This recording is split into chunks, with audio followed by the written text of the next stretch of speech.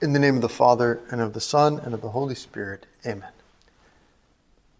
My Lord and my God, I firmly believe that you are here, that you see me and that you hear me. I adore you with profound reverence. I ask your pardon for my sins, for the grace to make this time of prayer fruitful. My Immaculate Mother, Saint Joseph, my Father and Lord, my guardian angel, intercede for me. In this second meditation on Good Friday, we continue our prayer with our Lord in his Passion. And by doing this, we're trying to accompany him in his suffering. We're trying to comfort him with our effort to pray. We try to comfort and console him today with our effort to pray and also to deny ourselves to be mortified on Good Friday. In the first meditation we did today earlier, we covered the first 3 words of our Lord on the cross. And now we move to consider the remaining 4 words. The 4th word, the 4th phrase, is very moving and very mysterious. Jesus cries out from the cross, Eli, Eli, lama sabachthani, which means, my God, why have you forsaken me? Jesus here is quoting the opening of one of the Psalms, of Psalm 22. These are the first 2 verses of Psalm 22. My God, why have you forsaken me? Why are you so far from helping me, from the words of my groaning? O my God, I cry by day, but you do not answer, and by night, but find no rest. Some people call this phrase the word of desolation. Desolation. Not only is Jesus suffering physically, not only is he suffering emotionally and morally because he's hurt by our sins, not only is he hurt especially by the betrayal of Judas, the betrayal of Peter the night before, the fact that most of the apostles and disciples have abandoned him. He's mostly alone on the cross, except for Our Lady and St. John and a couple other the holy women. Not only is he hurt by all that betrayal and all of that physical suffering, but on top of all this, there's something even worse. There's something even harder for him to bear. Jesus feels as though his Father God has abandoned him. He experiences a separation from the Father, a distance from his Father God. Now we know that God the Father can never actually abandon God the Son. This is something we can call metaphysically impossible. If God the Father actually abandoned God the Son, it would mean that he would stop loving God the Son. And if God the Father stopped loving God the Son, God would cease to exist, which is impossible. So God the Son isn't actually abandoned by God the Father. What happens here, rather, is that Jesus expresses in these words, my God, why have you forsaken me? His experience through his humanity of what it's like to be a sinner, what it's like to be someone who has rejected God. He experiences the ultimate consequences even of unrepentant sin, which is being permanently cut off from God, removed from God's love. And since he is really innocent, since he has not committed any sin, since he's so good, this experience causes him to cry out, my God, why have you abandoned me? Why do you feel far from me, God? I know I haven't sinned. Why are you distant? There's a verse in St. Paul which helps us to understand this. In writing to the Corinthians, St. Paul is explaining and speaking of our redemption in Christ, how Christ redeems us from sin. And St. Paul says, for our sake, he made him to be sin who knew no sin, so that in him we might become the righteousness of God. This is how St. Paul describes our salvation, that God the Father made God the Son to be sin who knew no sin. What a powerful way of expressing what Jesus experiences. For our sake, he made him to be sin. He becomes sin. And sin, of course, is precisely the rejection of God. Being voluntarily distant from God. It's wanting to abandon God. It's wanting to be abandoned by God. We find a similar description in St. Peter in his second letter. St. Peter says of our Lord, he himself bore our sins in his body on the cross. Right? He himself bore our sins. And the prophet Isaiah, prophesying our redemption in Christ, foreseeing it, Isaiah wrote, surely he has borne our infirmities and carried our diseases, yet we accounted him stricken, struck down by God, and afflicted. But he was wounded for our transgressions, crushed for our iniquities. Upon him was the punishment that made us whole, and by his bruises we are healed. He has borne our infirmities and carried our diseases. And what greater disease do we have than sin? What greater infirmity do we have but precisely being enemies of God? And so, Lord, in your passion, in his passion, our Lord doesn't just kind of like get punished externally in our place. He doesn't just suffer the consequences that we should suffer. He actually enters into the experience of being a sinner. He becomes sin for our sake. But of course, without actually deserving it, while being innocent. And that results in this kind of incredible, exquisite torture for him. He knows how good he is. He knows how much he doesn't deserve this. He hates sin. He hates evil because he's God. And yet in his humanity, he lets himself feel as if he were guilty, as if he were a sinner. He bore our infirmities, carried our diseases. St. John Henry Newman, in a beautiful sermon on what he calls our Lord's mental sufferings, St. John Henry Newman says that our Lord's agony in the garden consisted primarily in this, right, in this experience of being identified with sin.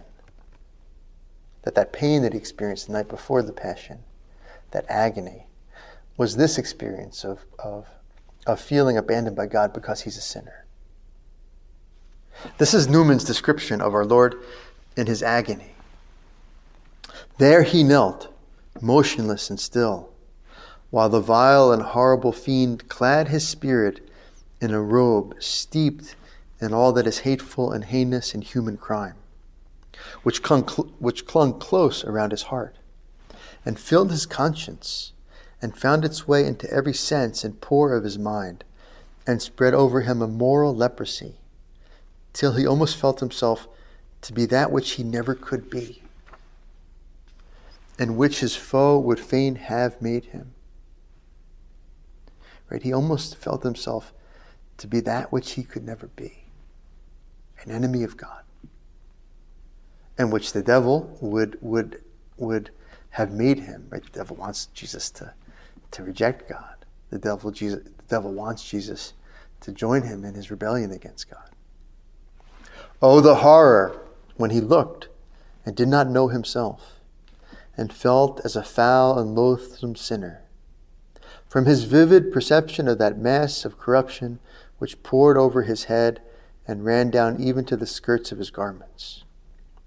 Oh, the distraction when he found his eyes and hands and feet and lips and heart as if the members of the evil one and not of God. Are these the hands of the Immaculate Lamb of God, once innocent, but now red with 10,000 barbarous deeds of blood? Are these his lips, not uttering prayer and praise and holy blessing, but as if defiled with oaths and blasphemies and doctrines of devils? Or his eyes, profaned as they are by all the evil visions and idolatrous fascinations for which men have abandoned their adorable Creator? And his ears, they ring with the sounds of revelry and of strife, and his heart is frozen with avarice and cruelty and unbelief, and his very memory is laden with every sin which has been committed since the fall, and all the regions of the earth, with the pride of the old giants and the lusts of the 5 cities, and the obduracy of Egypt, and the ambition of Babel, and the unthankfulness and scorn of Israel. My God, why have thou forsaken me? So Jesus, in his passion, becoming sin, takes on himself and feels and sees and experiences as if his own all this evil, all this rejection of God. And since he's so good and innocent, this causes this incredible anguish, this incredible sense of doubt. Lord, thank you for going through that for us. Thank you for taking our place. Thank you for redeeming us in this way. We move on now to the 5th word from the cross. We find this in the Gospel of John. John writes, "After this, when Jesus knew that all was now finished, he said, in order to fulfill the scripture, 'I thirst.' A jar full of sour wine was standing there, so they put a sponge full of the wine on a branch of hyssop and held it to his mouth. I thirst." The saints have all seen in this phrase much more than a desire for water, desire for drink. Much more than physical thirst, Jesus thirsts for souls, they tell us. He thirsts, he desires to save us, to love us. Physical thirst, however, gives us some idea, right, of what Jesus is experiencing spiritually, psychologically. Think of the times that you've been really thirsty.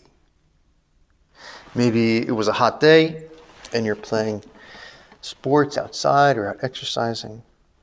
Maybe you went on a long hike and you forgot to bring water. And that thirst increases. Right? It becomes this intense desire to drink. It almost becomes an obsession when it gets real bad. It's the only thing you can think about is slaking the thirst, drinking. I've often wondered that thirst is the only thing that can make Gatorade taste good. It makes it taste great, right? If you drink Gatorade when you're not thirsty, it's kind of nasty. I thirst. Saint Josemaria and Mother Teresa, 2 great saints, both say when Jesus says he thirsts, he's talking about our love. He thirsts for our love. He yearns for our love. He desires our love and our affection. You thirst, Lord, for our response to your goodness. You thirst for our Christian life. There's a beautiful letter from Mother Teresa to her daughters, the Missionaries of Charity, where she develops this theme, the meaning of this phrase of Jesus on the cross, I thirst. In every one of their chapels, the Missionaries of Charity, the very simple setup, they have a simple tabernacle and a crucifix, and then on the wall next to the crucifix, they have just those 2 words, I thirst. This is Mother Teresa writing to her spiritual daughters.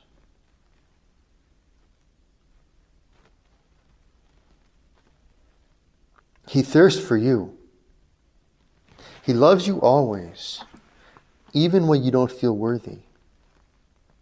When not accepted by others, even by yourself sometimes, he is the one who always accepts you. My children, you don't have to be different for Jesus to love you. Jesus himself must be the one to say to you, I thirst. Jesus himself must be the one to say to you, I thirst. Hear your own name, not just once, every day. If you listen with your heart, you will hear you will understand. Why does Jesus say, I thirst? What does it mean? Something so hard to explain in words. If you remember anything from Mother's letter, remember this. I thirst is something much deeper than Jesus just saying, I love you. Until you know deep inside that Jesus thirsts for you, you can't begin to know who he wants to be for you, or who he wants you to be for him. I thirst. Right? It shows us in Mother Teresa's vision of things, it shows us how much we mean to God, who he wants to be for us, and who he wants us to be for him. I thirst. And how can we experience this, Lord? How can we experience your love for us? How can we experience this thirst that God has for us? Well, an essential part of it is our prayer life. Every day we have to put ourselves in the presence of God and stay there. Every day we have to consider slowly the truth that he loves us, that he's our loving Father. Like Mother Teresa says, every day we have to hear him say that he loves us, hear him say our name, and say, I thirst for you. I thirst for you, I love you that much. So Lord, help me to find time every day to be in your presence, to rest in your care for me, to return love for love. As St. Josemaria used to say, love is repaid with love. Love is repaid with love. And so many times in our prayer, what am I supposed to do? I'm bored, I'm tired, I'm this, I'm that. Tell God that you love him. And if you don't feel like you love him, tell God that you don't love him. There was a saint who used that as an aspiration. I don't love you, Lord. But by saying, I don't love you, Lord, he was saying, I want to love you. And so in a way, I already do. I love you, Lord, or I don't love you, Lord. Great exercises for our soul in times of prayer. The sixth word of Jesus on the cross, our next word, comes right after the fifth word. We return to St. John's Gospel. So they put a sponge full of the wine on a branch of hyssop and held it to his mouth. When Jesus had received the wine, he said, it is finished. This is the sixth word. It is finished. Or, it is accomplished. What is finished? What is accomplished? Well, the work of redemption, the work of salvation. The mission that Jesus has come to carry out has been successful. It's been successfully accomplished. We thank you, Lord, on this Good Friday for all that you suffered for us to fulfill this mission. We ask you, Lord, for a special grace to see our own sufferings in the same way that you saw yours, as opportunities to help others, as opportunities to save others. And this is the way that Jesus wants us to see our sufferings. As opportunities to follow him, as opportunities to be like him on the cross. We hear what he said earlier in the gospel. He said to all, if anyone would come after me, let him deny himself and take up his cross daily and follow me. If anyone would come after me, if anyone would be my disciple, let him deny himself and take up his cross daily and follow me. Lord, give me the courage and the generosity and the trust I need to do this. Lord, help me to see the challenges of my life with the spirit of wanting to be like you, wanting to help you redeem the world. St. Paul thinks of it in this way, that the sufferings that he goes through in his body and in his soul are ways of kind of continuing the redemption, continuing to help Christ redeem the church and help the church. St. Paul says, I am now rejoicing in my sufferings for your sake, and in my flesh I am completing what is lacking in Christ's afflictions for the sake of his body, that is the church. And so St. Paul sees like his own suffering and Christ's suffering as kind of like one thing. This is where the idea of being a co-redeemer comes. That Christians are part of the body of Christ, where alter Christus ipse Christus.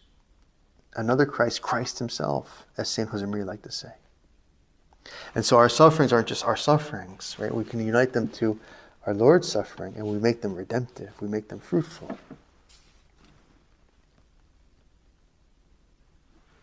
We can't do this, of course, Lord, without your help. We can't do this without his grace. At the Last Supper, speaking to his apostles, our Lord says, without me you can do nothing. It's part of the discourse on the vine and the branches, right? That without being attached to the vine, the branches can do nothing. And so our Lord says, without me you can do nothing. Well, Lord, if I can't do anything without you, why should I try to pick up my cross every day and follow you in this heroic way, in this generous way, without your help? I need your help to do this, Lord. We all need your help to do this, Lord. And so in our life, at times, there are challenges that seem very hard, very overwhelming. And yet we know what we should do deep down. And perhaps not so deep down, we know what we should do right up front. It's kind of obvious. But it seems very difficult. It seems almost impossible. And that's precisely the moment to rely on his help more. To try to do what we're supposed to do, to kind of force ourselves to do what we're supposed to do, but at the same time relying totally on his help. To make a real effort to push ourselves, but to push ourselves knowing that he has to help us and he will help us. This was the attitude of Saint Therese of Lisieux. Here's another portion from a letter of Saint Therese to her sister Celine. My dearest sister, do not let your weakness make you unhappy. When in the morning we feel no courage or strength for the practice of virtue, it is really a grace. It is the time to lay the axe to the root of the tree, relying upon Jesus alone. And so many times we can feel like this. We wake up in the morning, we have no desire. We feel like we have no strength or desire to do what we have to do to start the day. And Saint Therese says, don't let that make you unhappy. Right? It's time to make real progress in relying on our Lord. If we fall, an act of love will set all right, and Jesus smiles. And so it's not a matter of being perfect, right? We might try and fail. And we start over with an act of love sorrow. If we fall, an act of love will set all right, and Jesus smiles. He helps us without seeming to do so, and the tears which sinners cause him to shed are wiped away by our poor, weak love. Love can do all things. The most impossible tasks seem to it easy and sweet. You know well that our Lord does not look so much at the greatness of our actions, nor even at their difficulty, as at the love with which we do them. What then have we to fear? Love can do all things. The most impossible tasks seem to it easy and sweet. That's a lot like something St. Augustine says, that love makes labor light.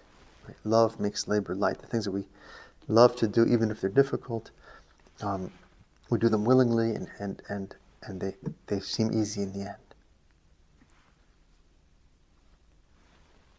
We come now finally to the seventh and last word of Jesus on the cross.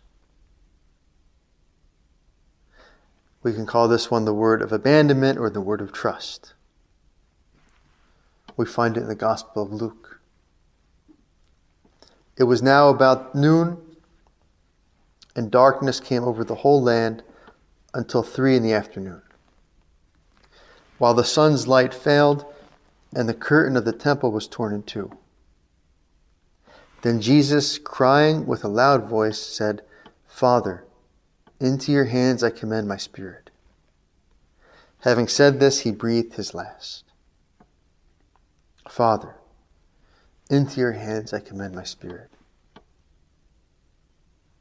We know that Jesus doesn't just die on the cross. In dying, he redeems us. We saw that in the sixth word. It is accomplished. And in dying, Lord, you also make this huge act of trust. In dying, you entrust yourself to your Father. And we saw before that Jesus felt abandoned by the Father because of his having become sin, his having really taken our place as sinners.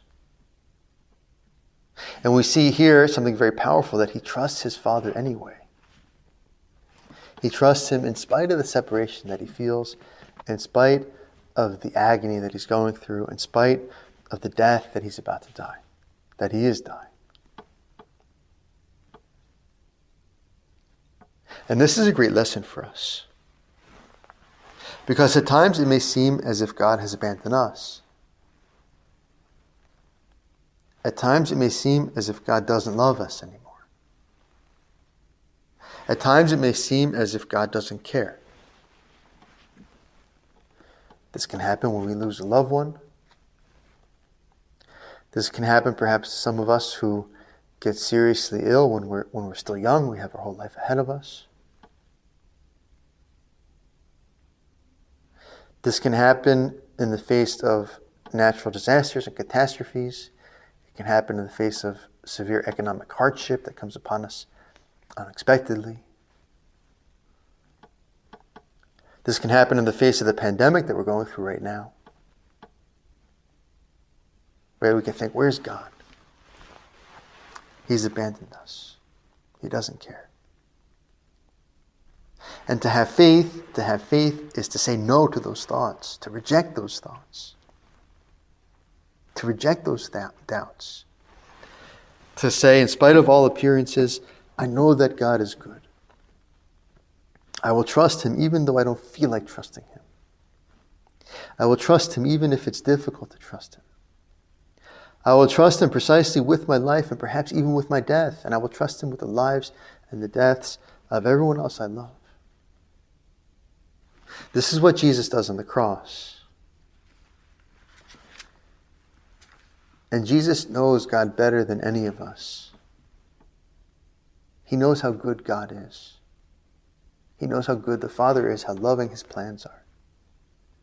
And this is what Jesus says, even though I'm dying, even though I feel far from God, even though I'm suffering this punishment of sinners that I don't deserve, that I don't understand humanly, I will still trust him. And so his last words are words of trust. Into your hands I commend my spirit. Into your hands I entrust my spirit. In spite of what our Lord is feeling on the cross in his humanity, he knows that the safest place to be is in his Father's hands. He knows that the safest plan is his Father's plan. And so he abandons himself to God's care. He abandons himself entirely to God's love. We ask our Lord, give us some of your trust in the Father. Give us some of your faith in him. Help us when we feel perhaps some doubt creep in that God has abandoned us or doesn't care. Help us to have your response, to reject that, to say, no, it's not true. It's an illusion. It's just a feeling. It's just a thought. Just because I think or feel something doesn't make it true. I know, Lord, because you died on the cross for me, how much God loves me. Pope Francis in his first encyclical said this. He said, the greatest proof of the reliability of God's love for us is found in Jesus dying on the cross. Right? The greatest proof of the reliability of his love for us is found today on Good Friday, Jesus dying on the cross. And it proves not just Jesus' love for us, not just the Son's love for us, but the Father's love for us. God so loved the world that he gave his only begotten Son. And gave him up on the cross. We go to Our Lady. Our Lady has that courage, that bravery, that trust in God. Today we saw her in the earlier meditation, standing at the foot of the cross. Although it cost her so much, she trusted and she turned her pain into love. She turned her suffering into love and trust. So we ask her, Our Lady, Mother of Sorrows, Mother at the foot of the cross, pray for us. Give us your trust in God's plan. Give us the depth and the breadth of your heart, which loves God and trusts God no matter what happens.